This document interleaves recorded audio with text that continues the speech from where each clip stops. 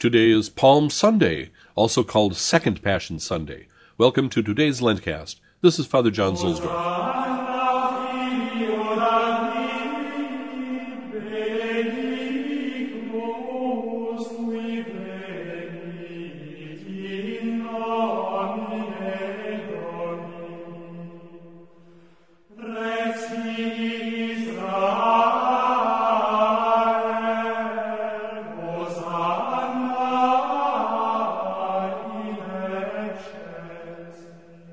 The Roman station today is at San Giovanni in Laterano.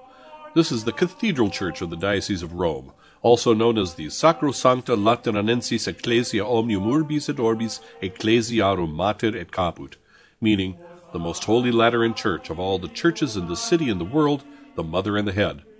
The basilica is dedicated to the Lord himself, the Holy Savior, and thereafter to Saints John the Baptist and John the Evangelist.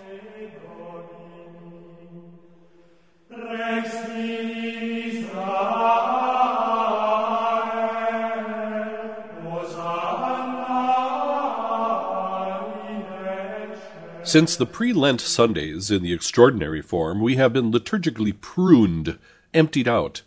In life, we lose things as we age before we go to the grave. During Lent, the Church has been imitating the Lord, preparing for the resurrection at Easter.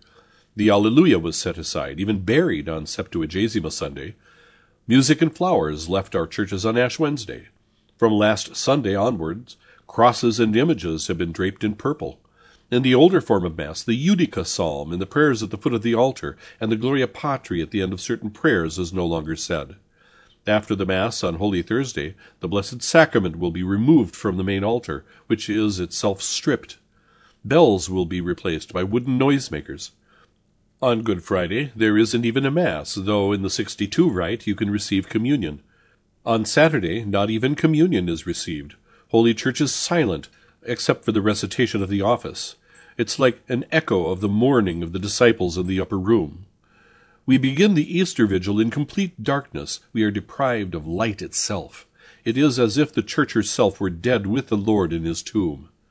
This liturgical pruning imitates how the Lord emptied himself of his glory to save us from our sins and to teach us who we are.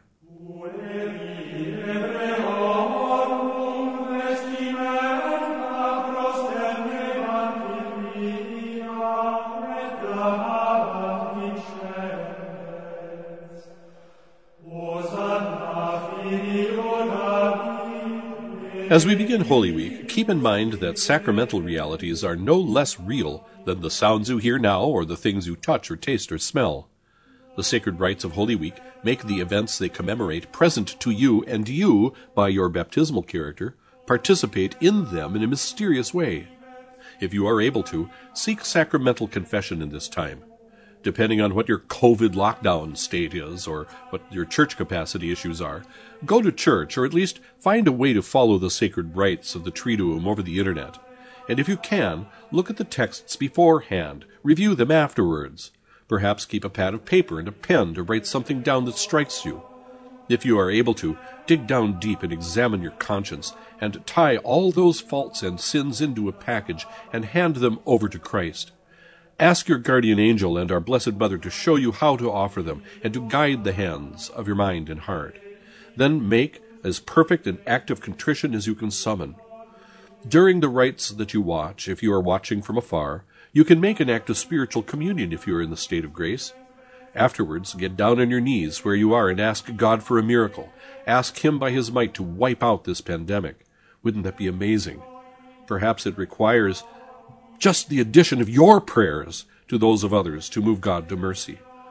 Meanwhile, offer your difficulties and in reparation for so many sins against the Eucharistic Lord, and so many sacrilegious communions that have troubled the whole world now for decades. One gift from this time of isolation is the sharp drop of sacrilegious communions. Keep your spirits up, and remember that this is the time that God chose for us to be alive. What an honor it is to live in difficult times. The more difficult, the greater the grace is offered, and the greater the glory in heaven.